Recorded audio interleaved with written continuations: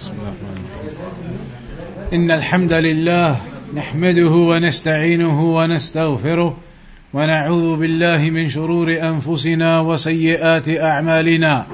من يهديه الله فلا مضل له ومن يضلل فلا هادي له، وأشهد أن لا إله إلا الله وحده لا شريك له، وأشهد أن محمدا عبده ورسوله. أما بعد. So today then we're on the 9th nullifier, and then we're going to cover the 10th one as well to round off and complete this book, inshaAllah. The nullifier number 9, من اعتقد أن بعض الناس يسعه الخروج عن شريعة محمد صلى الله عليه وسلم. The 9th nullifier of Islam is regarding a person who believes that it is permissible for them to go outside of what the Quran and the Sunnah says, to go outside of the Sharia of Allah. Somebody who believes that they can go out from the Sharia of Allah, they don't have to do all of those things, then that is kufr. Here the explanation of that will come. قال المصنف رحمه الله التاسع من اعتقد أن بعض الناس يسعه الخروج عن شريعة محمد كما وسع الخضر الخروج عن شريعة موسى فهو كافر، لقوله تعالى ومن يبتغي غير الإسلام دينا فلن يقبل منه وهو في الآخرة من الخاسرين. A person who believes that some people are allowed to go out of the Sharia, they don't have to follow it all. Somebody who believes that this is possible, you don't have to follow the Sharia or all of the Sharia of Muhammad sallallahu alayhi wasallam, that you can go out of it and miss parts of it and it doesn't apply to you and you have freedom. That type of belief, then it is kufr, because Allah said in the Quran, وَمَنْ يَبْتَغِي غَيْرَ الْإِسْلَامِ دِينًا فَلَنْ يُقْبَلَ مِنْهُ.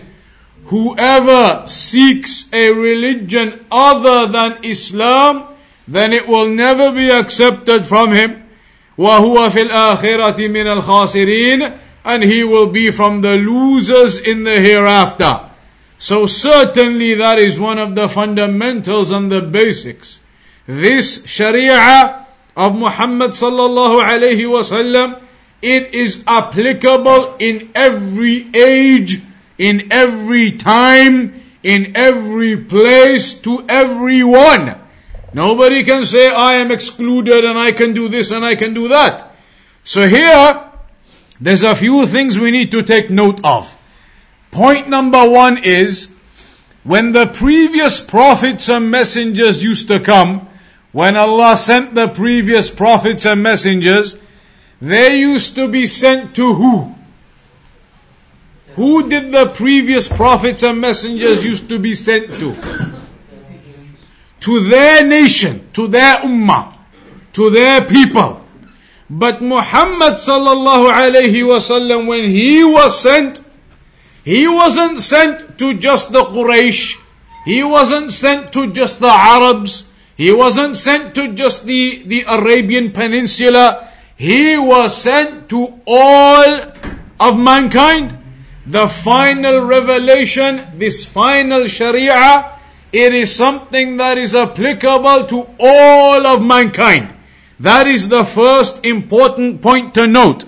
فلا يجوز لأحد أن يعتقد أن رسول الله صلى الله عليه وسلم مبعوث لأناس دون أناس.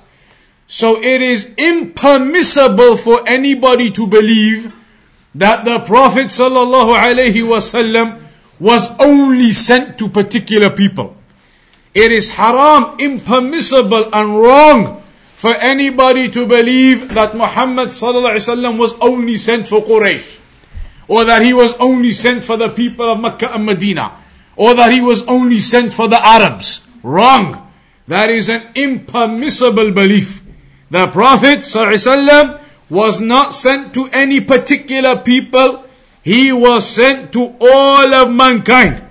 So whoever believes that he was only sent to the Quraysh and we are not from them, so we don't have to practice Islam, kufr. He was sent, sallallahu alayhi wasallam, to all of mankind. فمن اعتقد خلاف هذا فقد كفر لأنه خلاف ما أخبر الله تعالى من أنه أرسله للناس كافة وأن رسالته صلى الله عليه وسلم يجب اتباعها على كل أحد. Allah has told us in the Quran that the Prophet sallallahu alayhi wasallam has been sent to all of the people, and that his final message, that final revelation, is something all of us now have to practice. Imagine one proof on top. Isa alayhi salam, is he a prophet and messenger himself? Absolutely. Isa alayhi salam is a messenger himself. In fact, Isa alayhi salam isn't just a messenger, he is one of the top 5 messengers. Muhammad sallallahu alayhi wasallam, Ibrahim alayhi salam, Musa alayhi salam, Nuh alayhi salam, Isa alayhi salam. From the 5 top messengers. He was given revelation or not? He was given revelation. He was given the Injil. He was given revelation. He was given the Injil. He had that at the time and he ruled upon that.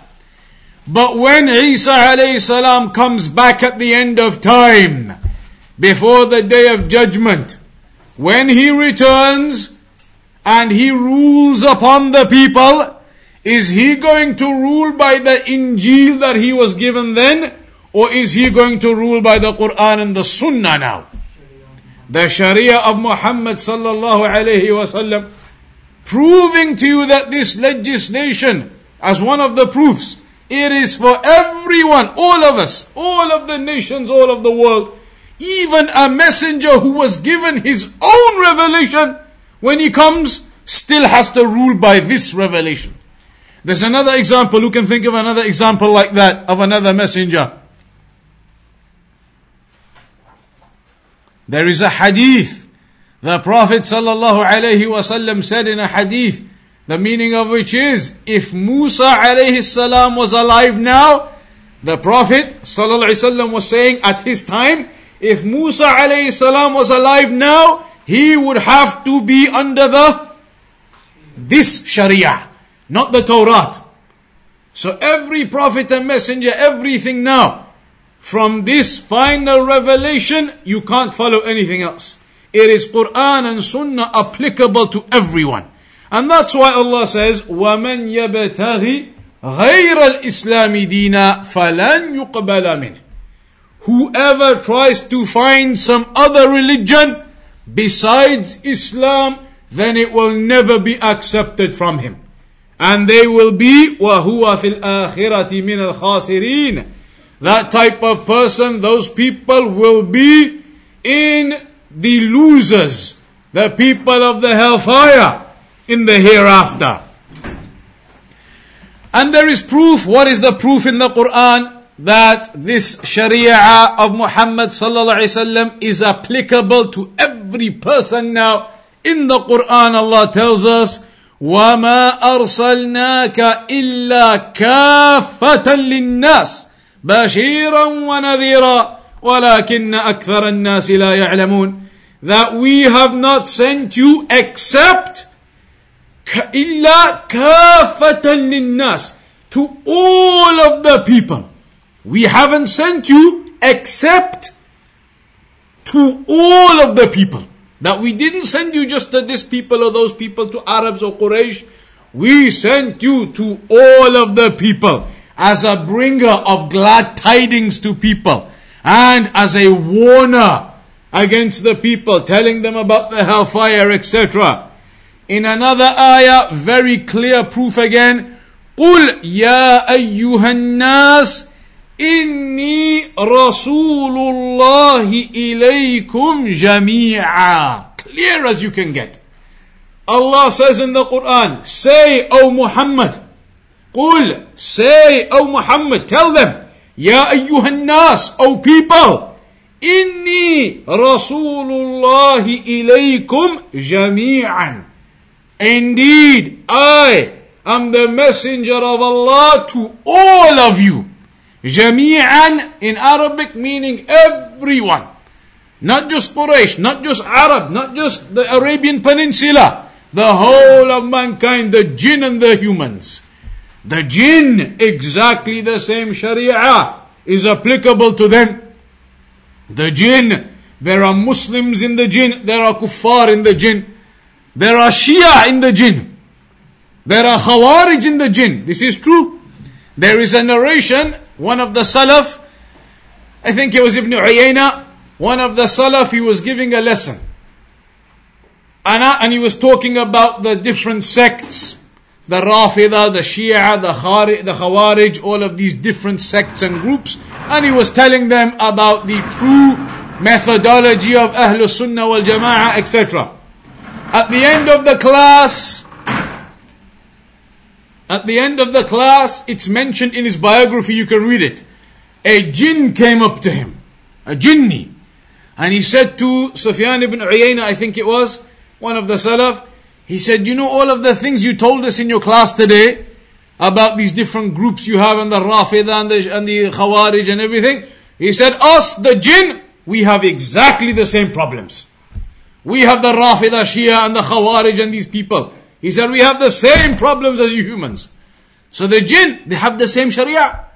In Hajj time, when the humans, the believers, go and do Hajj, who else is doing Hajj at the same time? The jinn. Because the Hajj is only once a year at the fixed time. It's not like the jinn have a different calendar. The jinn the same time. The jinn do Hajj, the Muslim jinn. And so this is something known. The jinn, there are believers, Muslims, mu'minun, there are kuffar, exactly the same. They must follow the Sharia of Muhammad sallallahu alayhi wasallam also. And there's many stories. If you start talking about the stories of the jinn, we'll be here all night. There is one example, true story again. There was a group of brothers, maybe I mentioned this one once before. There was a group of brothers, they went out like camping or something. Somewhere in, maybe in Saudi Arabia or one of those places. They went out camping, or they went out to some lake somewhere far away, camping, that kind of thing. One of the guys from the group got lost a little bit. Went to find something, whatever, lost his group where they've gone. And then it came to Maghrib time. And this one guy was still lost. He couldn't find his group where they were camped up. So he was by himself, and Maghrib time came, it started getting dark. So he decided, okay, let me just pray Maghrib, then I'll carry on looking, trying to find where my camp is, where the group is. So Maghrib time came, he started praying. He made wudu at the lake or whatever, started praying by himself. Starts, Alhamdulillahi Rabbil Alameen, Maghrib, so he's reading loud. Gets to Walad Daleen, and he's by himself praying, Walad Daleen, Ameen, and from behind he hears, Ameen. A group of people. Group of sounds, Ameen. So he obviously in the story, he says afterwards, he got extremely scared. He thought, what's going on? He knew his group wasn't here. They were lost somewhere, he couldn't find them yet. By himself, nobody here. And he says, Walad Daleen, he's praying by himself, Ameen. In the story, what happened? He was out in the forest, in the jungle. It was Maghrib time. Some jinn Muslims, they saw him praying. Let's do Jama'ah. They prayed with him. And at the end, Ameen behind him. True story. So the jinn, they pray. They are Muslim, mu'min, believers, kuffar, some of them. The same as the humans like that. This message of the Prophet sallallahu alaihi wasallam, it is to all of mankind, the jinn and the humans. Then, it is mentioned in another narration of Abu Hurairah that the Prophet sallallahu alaihi wasallam said, وَالَّذِي نَفْسُ مُحَمَّدٍ بِيَدِهِ. The Prophet sallallahu alaihi wasallam takes an oath by Allah that by the one whom my soul is in his hand, لا يسمع بي أحد من هذه الأمة. The Prophet sallallahu alaihi wasallam said, I take an oath by Allah that nobody who hears about me, Yahudiyun wala Nasraniyun, whether it is a Jew or a Christian, whoever, ثم يموت ولم يؤمن بالذي أرسلت به إلا كان من أصحاب النار. Anybody who hears about me, hears about the Sharia, hears about this religion of Islam, Jew, Christian, whoever that message gets to, anybody who this message gets to and they don't believe, they don't accept Islam and Iman, then the hadith says in the hereafter they will be from the people of the fire. Meaning there is only one religion, Al-Islam. Nobody can come now and say, but I am staying on the religion of Musa alayhi salam. I am on the Torah still. You can't. Nobody can say, but the Injil is revelation too. Yes, it is. Nobody can say, okay, I'm going to stay on the Injil, I'm going to be like that and believe these other things. Haram now. Once the final revelation has come, then that is the only one that is applicable to follow. So, this is the 9th one that's being mentioned here. That nobody can believe anyone has any right to excuse themselves from the Sharia.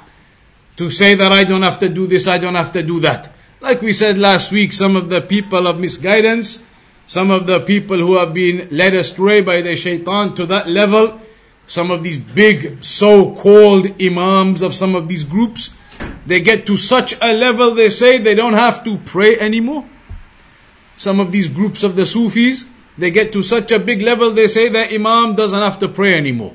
He's reached the pinnacle. He's reached the peak. He is from the awliya of Allah. From the close awliya of Allah, he doesn't have to pray anymore. Abu Bakr as-Siddiq didn't get to that level. Abu Bakr as-Siddiq radiyallahu anhu never made it to that level. Did he make it to that level? He carried on praying till he died. In fact, before that, Muhammad sallallahu alayhi wasallam, did he get to that level? He stopped praying. So the Prophet sallallahu alayhi wasallam didn't get to that level where you can stop praying because it doesn't exist. Abu Bakr didn't get to that level. Umar ibn al-Khattab radiyallahu anhu, how did he die? How? He was stabbed when he was praying. When he was stabbed, by who? Abu Lu'lu'a. When he stabbed him, it's mentioned in the biography of Umar ibn al-Khattab, the stab wounds, he was praying and he was stabbed. They were so severe, some of them were in his the intestine area, the stomach area. They say he used to drink milk and it used to come out from the stab wounds. But the next day after he got stabbed, he didn't die straight away. So from the wounds he died eventually soon afterwards. But the next day after he'd been stabbed, Fajr time came. Somebody went to wake him up. And imagine now how much injury this is. Stabbed everywhere to that much. It says in the biography he drank something and you could see some of it coming out from the intestines and things. Stabbed that much. Next day somebody went to him at Fajr time to wake him up. He said, to wake him up for Fajr, he said, absolutely, yes. Meaning, absolutely, I'm getting up, I'm going to pray. Absolutely, I'm going to get up and pray. And then he said, because indeed, the one who has no prayer has no share of Islam. Meaning, if you don't pray, you're kafir. The one who doesn't pray has no share of Islam. You have nothing about Islam if you don't pray. In that state, when they went to wake him up the next day, he said, yes, getting up to pray. And then he made these words, he said these words. He said, absolutely, getting up. Because indeed, the one who doesn't have prayer has no share left of Islam in him. And he went to pray like that. So, these people, some of them, they have gone into misguidance, believing that they are no longer held by the laws of the Sharia. We give that other example, everybody knows.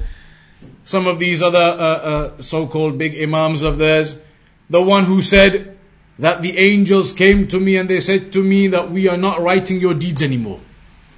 You are now from the awliya of Allah at such a level. The angels that write down your deeds, they said, he claims, lying of course, he says they came and told me we're not writing down your deeds anymore, you're free now. You've reached such a level, you can do what you want now.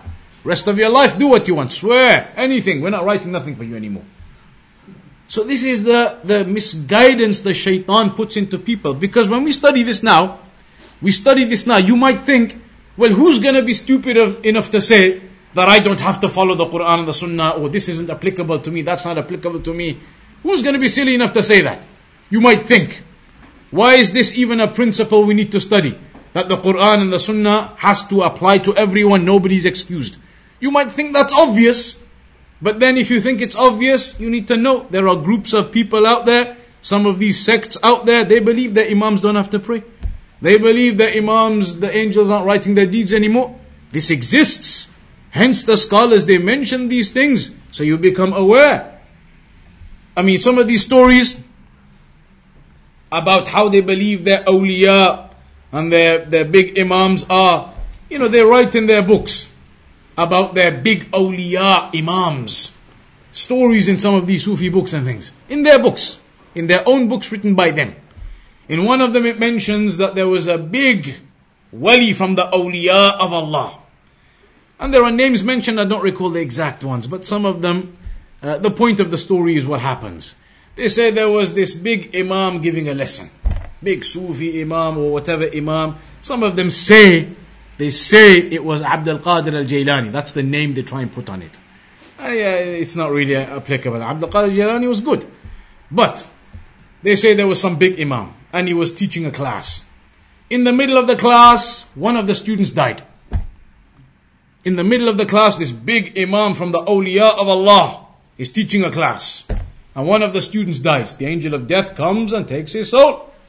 They say this big Imam, when he noticed one of the students has died in his class, he flew up after the angel of death, caught up with the angel of death who had a sack with all of the souls that he had gathered from the people who died.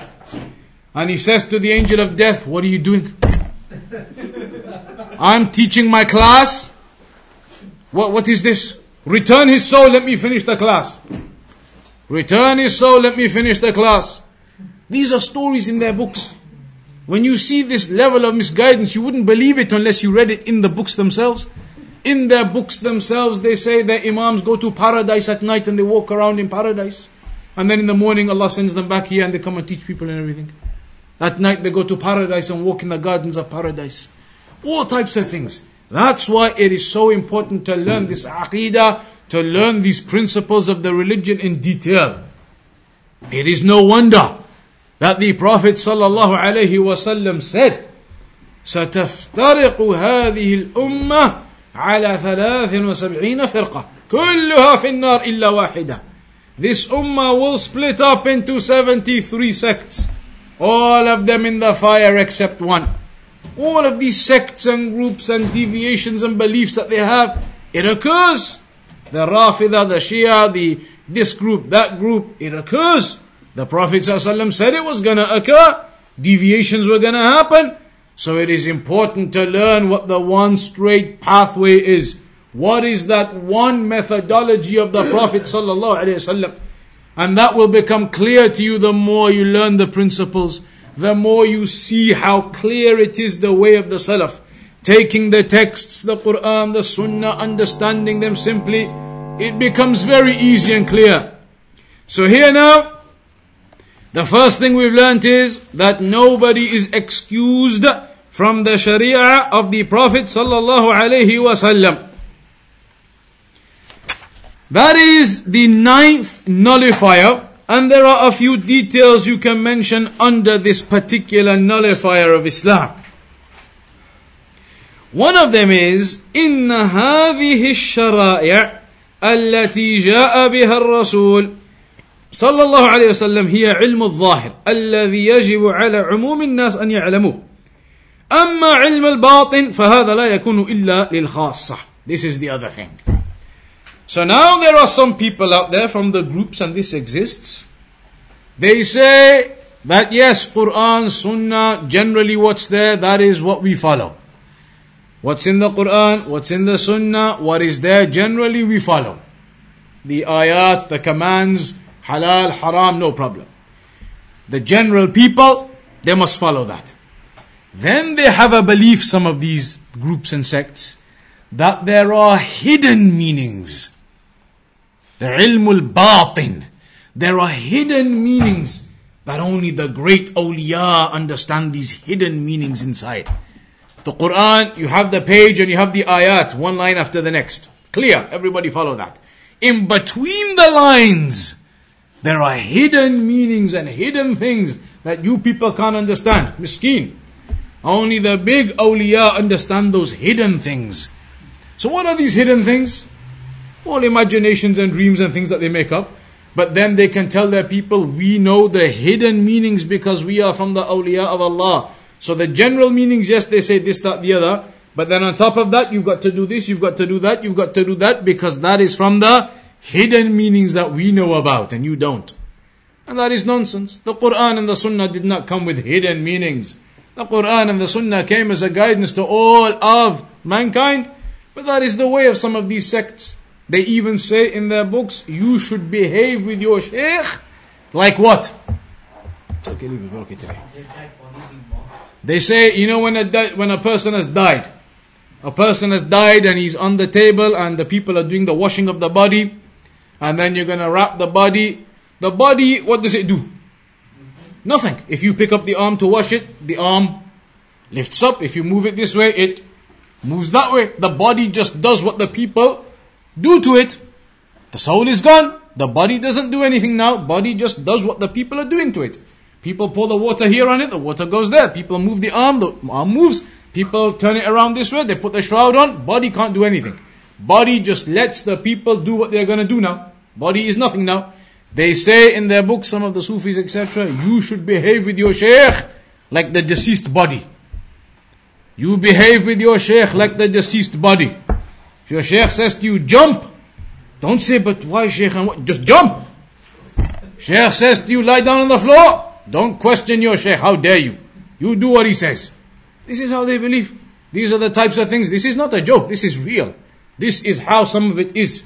This is how their ideas are. The great shaykh and the great Maulana and everything else. Our religion didn't come like this. Our religion isn't this type of blind following and big Maulana and he goes to paradise at night and he tells us what to do. We listen to what is in the Quran, what is in the Sunnah, that has been left and taught to the people and spread one generation after the next. And it is something Allah will preserve up until the day of judgment. لا تزال طائفة من أمتي ظاهرين على الحق. The Prophet ﷺ said, there will always be a group, there will always be from the people, from the ummah, those who remain upon the truth up until the day of judgment. The truth will never be lost. It will never happen that the truth is lost. That truth continues and the understanding continues, the Quran, the Sunnah, the principles, up until the day of judgment. So here now, this Sharia, it is applicable to all of us, and nobody is excused or allowed to exit from it. There are some narrations where the Prophet ﷺ has informed us of the threat upon people who think they can excuse themselves from the Sharia. There is one famous hadith where the Prophet ﷺ said, كل أمتي يدخلون الجنة إلا من أبى. All of my ummah will enter paradise except those who refuse. Except those who refuse. قالوا ومن يأبى يا رسول الله. They said, but who will refuse, O Messenger of Allah? قال من أطاعني دخل الجنة ومن عصاني دخل النار. He said, whoever follows me, meaning sticks to the Sharia, follows me, obeys the Quran and Sunnah, he will enter paradise.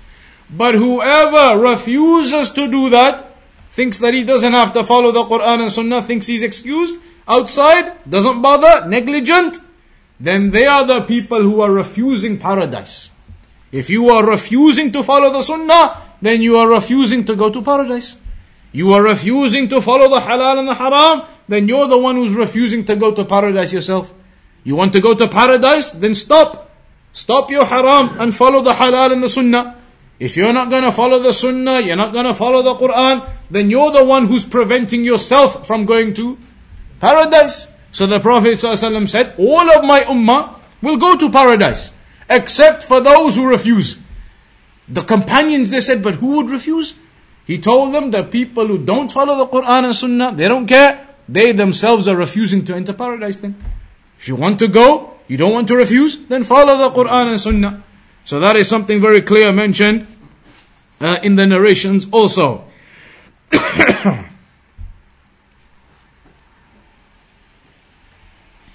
Another point to mention here is the source of knowledge. Because when we talk about this principle, that it is not allowed for anyone to exit from the Sharia, nobody is excused from it, how are you going to make sure you stay within it then? You have to make sure you're learning it from the correct sources. The source of knowledge is, of course, Quran, Sunnah, and then the understanding of the early generations, the Salaf of this Ummah. Nobody can dispute that.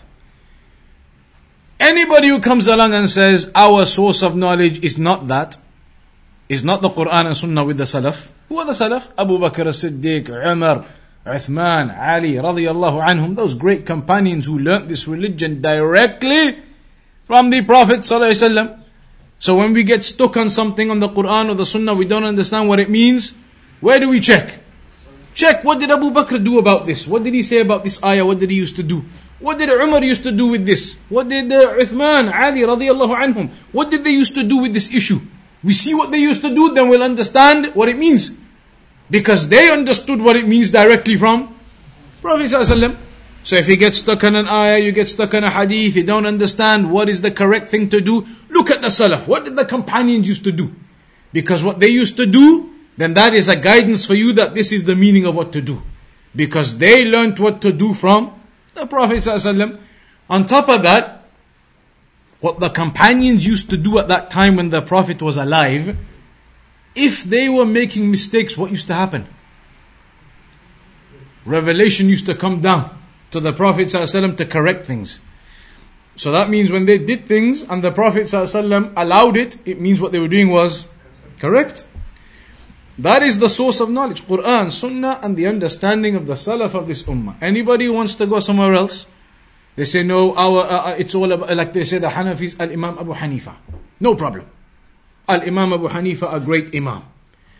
But then you say to them, okay, your source of knowledge, it is what Al-Imam Abu Hanifa explained. That's the source of knowledge. So Abu Bakr as-Siddiq, what was he? Was he Maliki, Shafi'i, Hanbali or Hanafi? Abu Bakr, which one was he? Was he Maliki, Shafi'i, Hanbali or Hanafi? Which one was he? Which one? So Abu Bakr as-Siddiq wasn't any of those. Umar then, which one was Umar? Was he Maliki, Shafi'i, Hanbali, Hanafi? Which one was he? None of it. Any of the Sahaba. What were any of them? So now you understand why we don't say that your religion is just Hanbali or Maliki or Shafi'i or Hanafi. It's not like that. Rather, all of the four Imams, what did they used to say? Al-Imam Ahmad said it. Al-Imam Malik, Al-Imam Shafi'i, Al-Imam Abu Hanifa. All of them said one thing which was exactly the same. They said, any time if you find some hadith or some ruling about the religion which goes against the conclusion I made, if you ever find something, some hadith or something which goes against what I thought and what I said, then which one do you do? They said, forget what I said, follow what you found in the evidence. All of them said that. All four of them, they made the same statement. All of them said, if you ever find something in the Sunnah which goes against what I've said, then forget what I said, follow the Sunnah. Imam Shafi'i even said, if that ever happens, if you ever find a statement from me saying do this or that, the Islamic ruling is this or that, but then you find a hadith which goes against what I said, he said, take what I said and throw it against the wall. Get rid of it. Imam Shafi'i said, if you find something in the Sunnah contradicting, going against what I said, take what I said and throw it on the wall, get rid of it. So now, this blind following, it is not the religion. Yes, no problem. When you are learning, maybe you want to learn to make it easier, you stick to maybe one Imam at the beginning a little bit. Maybe, that's okay. You stick to maybe Al-Imam Ahmad just to learn and get things easier because it could be confusing. It might get confusing if you're looking at all of the Imams and the different things. You could get a bit confused. Maybe at the beginning for a while you could stick a little bit to one Imam just to get going.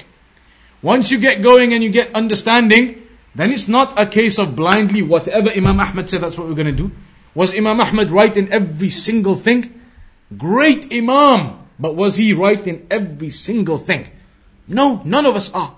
Nobody is. That's why Al-Imam Malik said, every single human, he can say things that are right and he can say things that are wrong, except the person in this grave. Which grave was he pointing at? The Prophet ﷺ, because Imam Malik used to teach in Medina, in the Prophet's mosque. He was there teaching one day and he said, كُلٌّ يُؤْخَذُ مِنْهُ وَيُرَدْ إِلَّا صَاحِبُ هَذَا الْقَبْرِ. Everybody you can take from them and you may have something to reject. They may make a mistake in things. Except the one who is in this grave. Muhammad sallallahu alayhi wasallam. Besides that, there is no blind following. No blind following. We take from the Imams. Al-Imam Ahmad, Al-Imam Shafi'i, Al-Imam Malik, Al-Imam Abu Hanifa. All great Imams. But we're not going to blind follow anything. You don't blind follow anything except the Quran, the Sunnah, and the understanding of the Salaf upon it. So that is the ninth nullifier here that we need to understand very clearly. That it is not permissible for anybody to claim that they have leniency to excuse themselves from Quran, Sunnah, from following the methodology. You cannot. You are bound by that revelation. That is what you are going to be held accountable upon. That is what your accountability on the Day of Judgment is going to be upon. How you followed this Quran and Sunnah. That's why Allah says in the Quran, الَّذِي خَلَقَ الْمَوْتَ وَالْحَيَاةَ لِيَبْلُوَكُمْ أَيُّكُمْ أَحْسَنُ عَمَلًا. Allah created death and life, all of this for what? لِيَبْلُوَكُمْ. To test you. أَيُّكُمْ أَحْسَنُ عَمَلًا. Which of you is going to be the best in actions and deeds? What does it mean, best in actions and deeds? Here's an example now. What does it mean, best in actions and deeds? We can check what it means by looking at what the Salaf said. And what did the Salaf say? They explained the best actions and deeds are the person who does his actions and worship in accordance to the Sunnah. That's what the Salaf said. So now we know that's what it means. You go to the Salaf. What did the Salaf used to say? Abu Bakr, Umar, Uthman, Ali, the companions, the Sahaba, the Tabi'een, those people who were there with the Prophet ﷺ, they learned from him, or the students who learned from the Sahaba. Are they the ones who have knowledge, or is it your Imam sitting in the mosque in Leeds? It is the ones, the Salaf. That's where we take the knowledge from. So that is the source. Then moving on to principle number 10, or the nullifier number 10, which is slightly similar to number 9, al-i'rad an dinillah. Turning away from the religion of Allah. Turning your back on the religion of Allah. In the previous one, it was more like a person saying, I am legitimately excused from this, that, the other, I don't have to follow it. Kufr. You are not excused, you are under the laws of the Sharia. Here now, it could be a case of somebody maybe accepting, maybe not, but he's turning his back on the religion. Somebody who turns their back on the religion, and it's going to be explained here how, can end up in kufr. So, al-ashir, al-i'radu an dinillah, la yata'allamuhu wa la ya'malu bih. A person who doesn't bother to learn about Islam at all, doesn't act upon it or practice it at all, then that individual could be ending up in kufr. Doesn't care about Islam, doesn't learn a thing, doesn't practice a thing, no prayer, no zakat, no fasting, no nothing. Then that person is Muslim. It could end up into kufr for this person. And that's why Allah says in the Quran, وَمَنْ أَظْلَمُ مِمَّنْ ذُكِّرَ بِآيَاتِ رَبِّهِ ثُمَّ أَعْرَضَ عَنْهَا إِنَّا مِنَ الْمُجْرِمِينَ مُنْتَقِمُونَ. Who, Allah says, who is more wrong, more oppressive than a person who is reminded of the ayat of Allah, yet he turns his back on them, shuns away from them. أَعْرَضَ عَنْهَا إِنَّا مِنَ الْمُجْرِمِينَ مُنْتَقِمُونَ. Indeed, we will to take revenge upon those wrongdoers, meaning that they will be punished. So the one who shuns away and turns away, turns his back on the religion, his back on the Quran and the Sunnah and Hadith and prayer, zakat, turns his back on the religion, then where are you heading? You are heading into kufr. And this can be different types. A person turning his back on the religion or shunning the religion is different types. Al-Imam Ibn al-Qayyim mentioned one of those types can be of arrogance. Arrogance and haughtiness. So you could say, for example, who?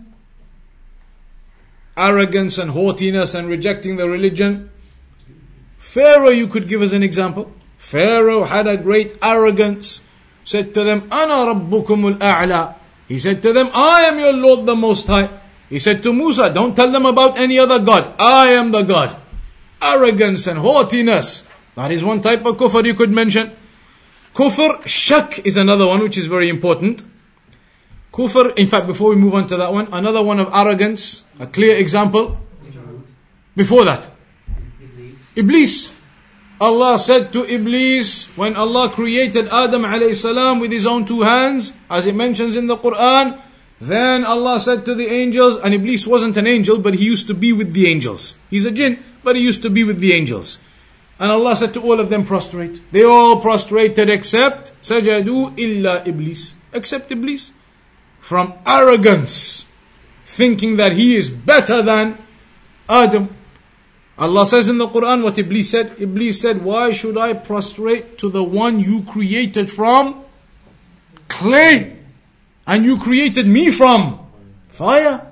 Arrogance, kufr. So that is one type there. Another very important type is the kufr of shak. And this is very important. Doubt. Anybody who has any doubt, is there really going to be a day of judgment? Is there really going to be a resurrection afterwards? Are we really going to be raised up? Are we really going to be held accountable before Allah? Are we really going to go into a paradise, a hellfire? Do these things really exist? Or is it like the atheists and everything? It's just this world and that's it.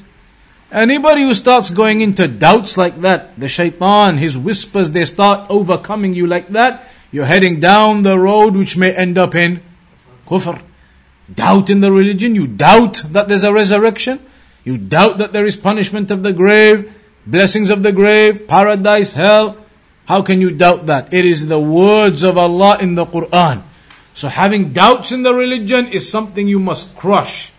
How do you crush that? A person may say, but these thoughts, they come to me. Sometimes maybe I get that thought and this and that. How do you crush it? You crush it by increasing your iman. How are you going to increase your iman? By the primary method. What is the primary method? Seeking knowledge of the religion. The more you learn about the Quran and what Allah is telling you, the more your iman increases, the less the whisperings. The more you learn about the sunnah, the hadith, the more you come to gatherings of knowledge, the more you become educated about what the Prophet ﷺ told us, about what this revelation is, what's in the Quran, what's in the sunnah, the more your iman increases and the more those whispers disappear. So anybody who has any of this type of feeling, then it's upon you to strive with knowledge. Come and learn about the Quran, learn about the Sunnah, learn about Allah. The more you do, the more your iman increases and the more you crush any type of whispers of the shaitan. So, that is an important type to understand. The doubts a person has in his religion, because that can end up as a type of shunning the religion then. Doubts end up in you so much that you then start to think, is it really any point me doing this or that, or prayer or this and that? When those types of doubts come and it causes you to abandon aspects of the religion and shun away from the religion, you're ending up going down into the path of kufr. So this is another very important thing that can nullify a person's Islam. Doubts to such a degree that he falls into kufr. Or shunning away with arrogance and haughtiness that he falls into kufr. Or it can just be absolute rejection. A person rejects the prayer, rejects the Quran, rejects this, rejects that. Kufr then. Rejection of the religion. So that is also important to note. The final thing in the conclusion here. لا فرق في جميع هذه النواقض بين الهازل والجاد والخائف إلا المكره. All of these that we've mentioned, these 10 nullifiers, none of them can be excused by you saying that I was only joking or messing or I didn't mean it.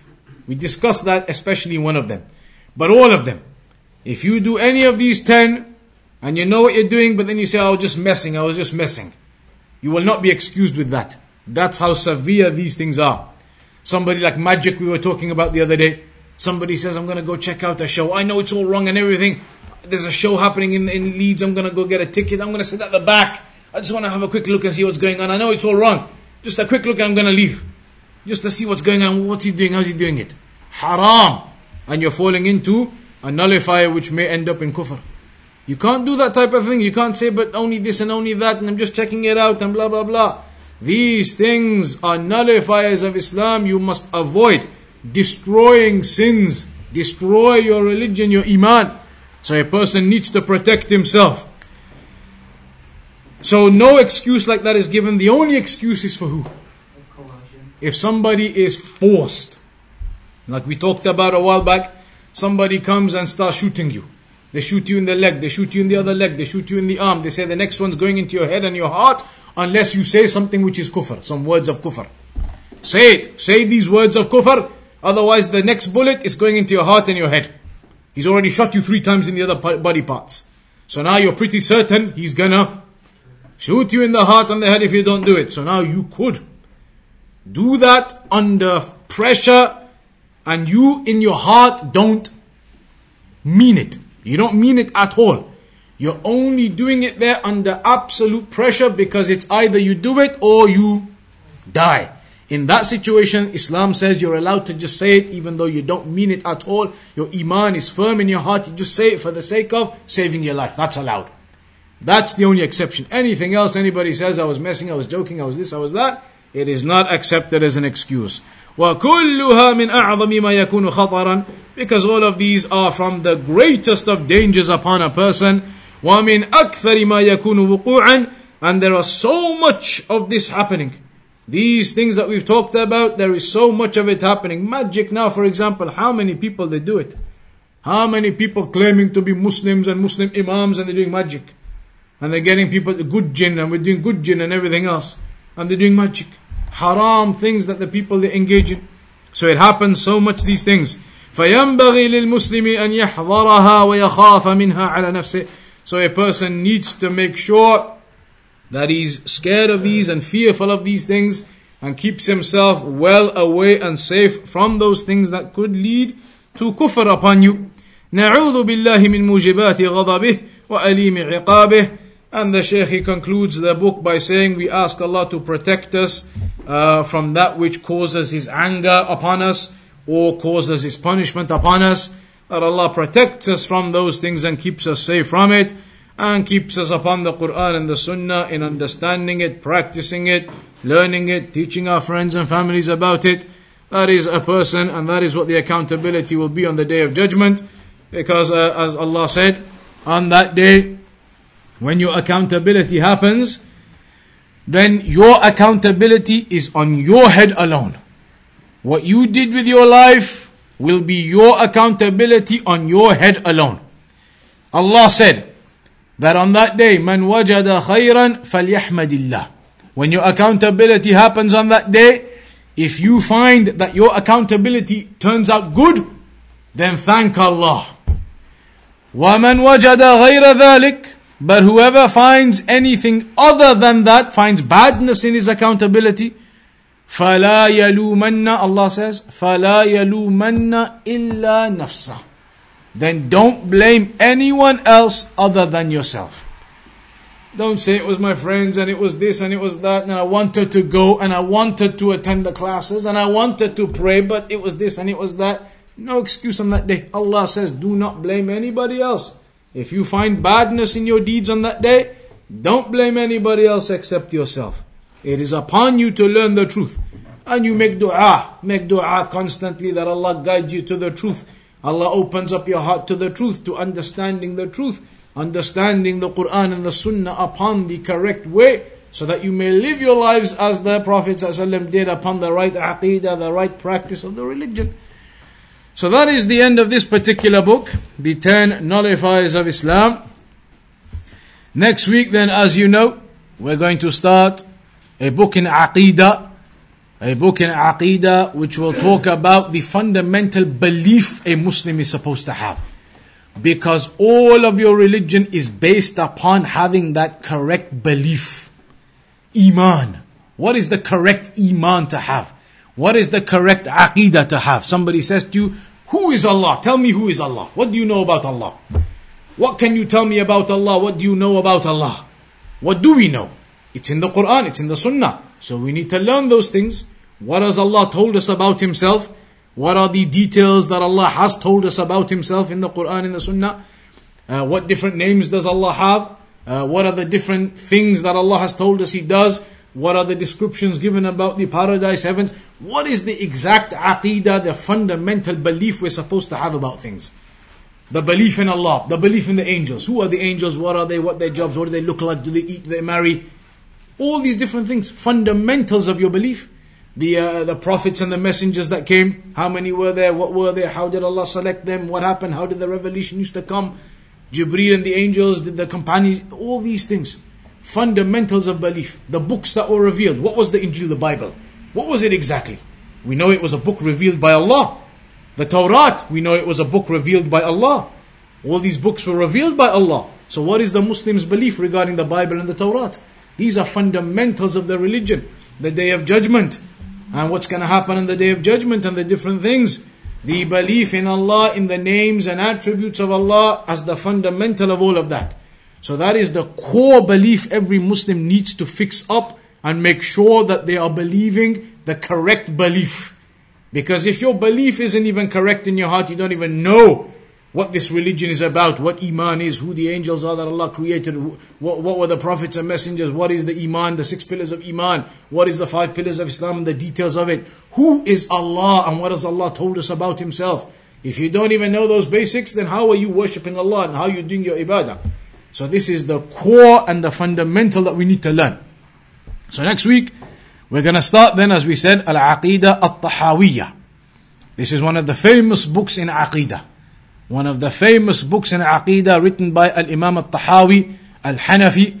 And the explanation we're going to use as well is by another great scholar known as Ibn Abil Izz Al-Hanafi as well. So that is the Aqidah book. It's a famous Aqidah book in the University of Medina. In the University of Medina, the International University, Islamic University of Medina. In there, the curriculum, one of the curriculum books is Al-Aqidah At-Tahawiyah. The Mashayikh in Al-Masjid Al-Nabawi and other places, they teach Al-Aqidah At-Tahawiyah. This is one of the curriculum books. We were taught this book from beginning to end, everything done. All in Arabic taught because the book itself is written in Arabic. So with all due respect, you can't really learn it in Urdu or other languages. It's written in Arabic. You've got to understand it properly in the words of Arabic. So it was taught in Arabic or written in Arabic. The explanation is written in Arabic. So all of that was done. And it's one of the famous books of Aqidah. Obviously, you know, recently these days, some of our friends here have been a bit upset with us. They've been a bit upset about things and what we teach. Even though, look, we've been here how many years now? Since 2011 or something? 2011. 7 years now. Teaching these books. We've taught about Prophet's prayer, fiqh. We've taught about other books of history. We did some seerah book, I think. The 6 events from the life of the Prophet ﷺ. We've done other books and principles. We've been sitting here teaching quietly. Teaching Quran, Sunnah, Hadith, nothing. We've not done anything untoward. We've not done anything to cause any problem to anyone. You're teaching Quran, Sunnah. Anybody says, I've taught something wrong, then no problem, bring it. Today we've been saying all of the Sharia is applicable to everyone, nobody is allowed outside it. And we've said it's wrong if the Imams say they don't have to pray. Anybody wants to come and tell me, no, that's okay? No problem, you bring your proof, that's okay. Anything anybody says we're saying wrong, no problem, you bring us the proof that we're saying anything wrong. Otherwise the Aqidah will be taught. And Tahawiyah especially will do Tahawiyah because obviously, some of our brothers, they brought up this issue of Tahawiyah. And really, it's, when you look at it, it's nothing more than lies. That the Salafis don't accept this and they don't believe in this Aqidah and everything else. We're going to teach that exact Aqidah. We're going to teach that exact Aqidah. So now, all of the things, whatever they want to say, and there's been messages they're sending around and doing this and that, and great victory for Ahlul Sunnah and all these things. Alhamdulillah, they had victory, no problem. Victory for them. We're miskin, we're going to sit here do Aqidah Tahawiyah. That's what we'll do. No problem. Because the real issue is this week, you'll notice it. It's very sad we have to say this. Very sad you have to say this. We've been here 7 years, not done any problem, sitting and teaching, no issue. But now it's sad you have to say it, but this week you will notice, there will be messages, I'm sure, because they want to try and stop Tahawiyah being taught. That is absolute destruction if we teach Tahawiyah. It is going to be massacre. Because everything they are saying to us, you Salafis this, you Salafis that, and Tahawiyah is right. You Wasatiyah and your Aqidah, names and attributes, all wrong. So now we're going to teach Tahawiyah. Because we accept it. I was taught Tahawiyah in my curriculum. In Medina University by the Wahhabis, as they say. What do they say? Medina, Saudi Arabia, Wahhabi. Aqidah Tahawiyah they taught us. Exam in Aqidah Tahawiyah. To get into the exam to the university, you have to pass Aqidah Tahawiyah. So now the problem is they know. The ones who are a little bit smart, maybe they know. Now this is going to cause a big problem. Because now it's going to become clear the reality of what the Aqidah is, the truth of the Aqidah, and what Tahawiyah really is, and the names and attributes of Allah, and what they mean and how it works. We're going to explain that from the Hanafi explanation. Ibn Abil Izz. So now if any issue comes up, then it means they are going to have to say their own Hanafi explanation is wrong. There is no, it is simple. I'm not going to go into fights and arguments and they're going to come and want debate, nothing. We sit here just like 7 years we've been sitting here and carry on teaching. Carry on teaching Aqidah Tahawiyah now. If they have any issue with that, that's nothing we can do now. It is Aqidah Tahawiyah, the one that they wanted. It is the explanation of Hanafi, just like they wanted. So now there is no issue. What are you going to complain about now? We're not allowed to teach their Aqidah? Don't they want us to be guided? So what is the problem now? No problem. You cannot make any argument. Now if they make argument, there is nothing to argue about. Tahawiyah, they're saying, no problem. Tahawiyah will teach. So now they're going to try and stop it. It's very sad, but they will try and stop it. Because they know if we teach Tahawiyah, it's going to break down all of these lies. I saw messages this week. The Salafi say Allah is sitting on the throne. 7 years we've been teaching it. Ever said this? Have I ever said this? Allah is sitting on the throne. We taught books of Aqidah. They know. When we teach Tahawiyah now, all of these things are going to be exposed as lies. Because we're going to go through Tahawiyah itself. So look, don't get involved in anything. If any messages come to you, this, that, debates and nothing. Don't reply to anything. Don't get involved in anything. For 7 years we've been quietly coming here studying, and that's what we're going to carry on doing. Nothing else. No fights, no debates, no outside big gang, nothing. Don't get involved in anything.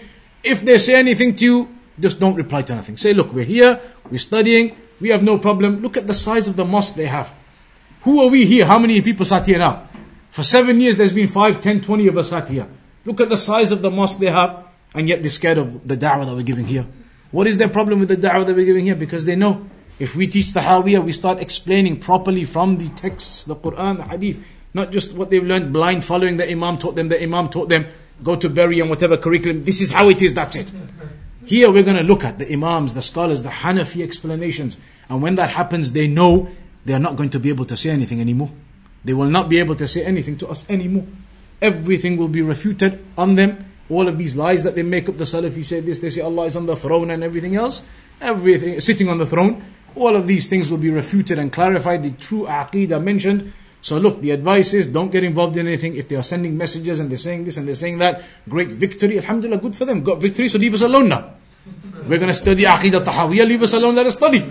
But they know the reality is they want to try and stop it. They want to stop it. They do not want Tahawiyah to be taught by us. Why? Allahu A'lam. I'm not stopping them teaching Tahawiyah. They can do it. They got a massive mosque. How many? 2,000-3,000 people in there? 20 of us sat here. We don't have any issue. We're not worried about anything. Because in the end, the religion of truth, it prevails. We don't have to worry about that. Allah guides the people, opens up the hearts of the people. Allah opens up the hearts of the people, gives guidance to people to understanding the true way, the path, the methodology. I don't have to worry about if they got 5,000 people in there and they're teaching them whatever they're teaching them. We teach their Aqidah, we learn, we study. Whoever Allah gives guidance to, alhamdulillah, that Allah guides the people to the truth. Anything else, it's not my problem. I'm not going to go there and debate and do this and do that and whatever else. So ignore any messages, anything else. Ignore whatever's going on. If they're trying to provoke and they're saying, oh, this happened and that happened and we've done this and we've done that. Good for you then. Good. Alhamdulillah, you've done it all. You're not going to stop us teaching Tahawiyah. Where our response to anything that occurs from now on, they come here, they send messages around, anything, our response now is very simply, nothing to them, we are teaching Tahawiyah. Say, look, we are studying Al-Aqidah Al-Tahawiyah. Do you agree with Tahawiyah? What are they going to say? Yes. Say, okay, so leave it there, brother. Jazakallah khair. We're learning the Tahawi Aqidah, what you wanted. Now leave us alone, we're just going to carry on. None of your messages, text, victory, this, that, whatever you want. Don't get engaged, don't get worried, don't pass these messages around. Focus on the religion. People like this, they cause commotion. This isn't our religion. This isn't the mannerisms of Islam and the mannerisms of studying. One who wants to be sincere to Allah, knows that he needs to practice his religion and be upon worship and ibadah. Forget about these arguments and debates and fights. That isn't the way of the Salaf. We're going to sit here calmly, as we've done for 7 years, slowly read the book, understand it, what the Aqidah is, end of story. That is it. So don't get involved in messages and forwarding and get worried, they're saying this and they're saying that. Makes no difference at all. Don't think this is something new. In Leeds, this is the first time it's happening to the brothers now. So everybody's getting concerned and this message and that message. This has been happening for centuries and it's been happening everywhere in all the other cities. I've been teaching now since I came back for 8 years now in all of these cities, in Sheffield and Leeds and Bradford and Liverpool, Manchester, everywhere. These things are nothing new. Everybody's going to come and fight against you because they believe whatever they believe. Don't get worried about that. Don't get concerned about that. Don't get involved in that. You want to learn your religion because you're going to be held accountable on the Day of Judgment. So inshallah ta'ala, ignore all of that. Ignore the messages. Ignore whatever. No engagement. We just come, quietly sit and learn and that's it. Just like we've been doing for 7 years. So we'll leave it at that. Then we'll carry on next week with Al-Aqidah Al-Tahawiyah. There are English books available. Tahawiyah is in English. So we'll try and get some of the copies if we can. And then we can distribute or do whatever. We'll try and see if we can get some of those English copies so everybody's got it in front of them as well. You can see what we're doing. So inshallah ta'ala, we'll carry on next week then. Same time, 7 p.m. Until then, we'll conclude for now. Wa sallallahu ala nabiyyina Muhammad wa ala alihi wa sahbihi ajma'in.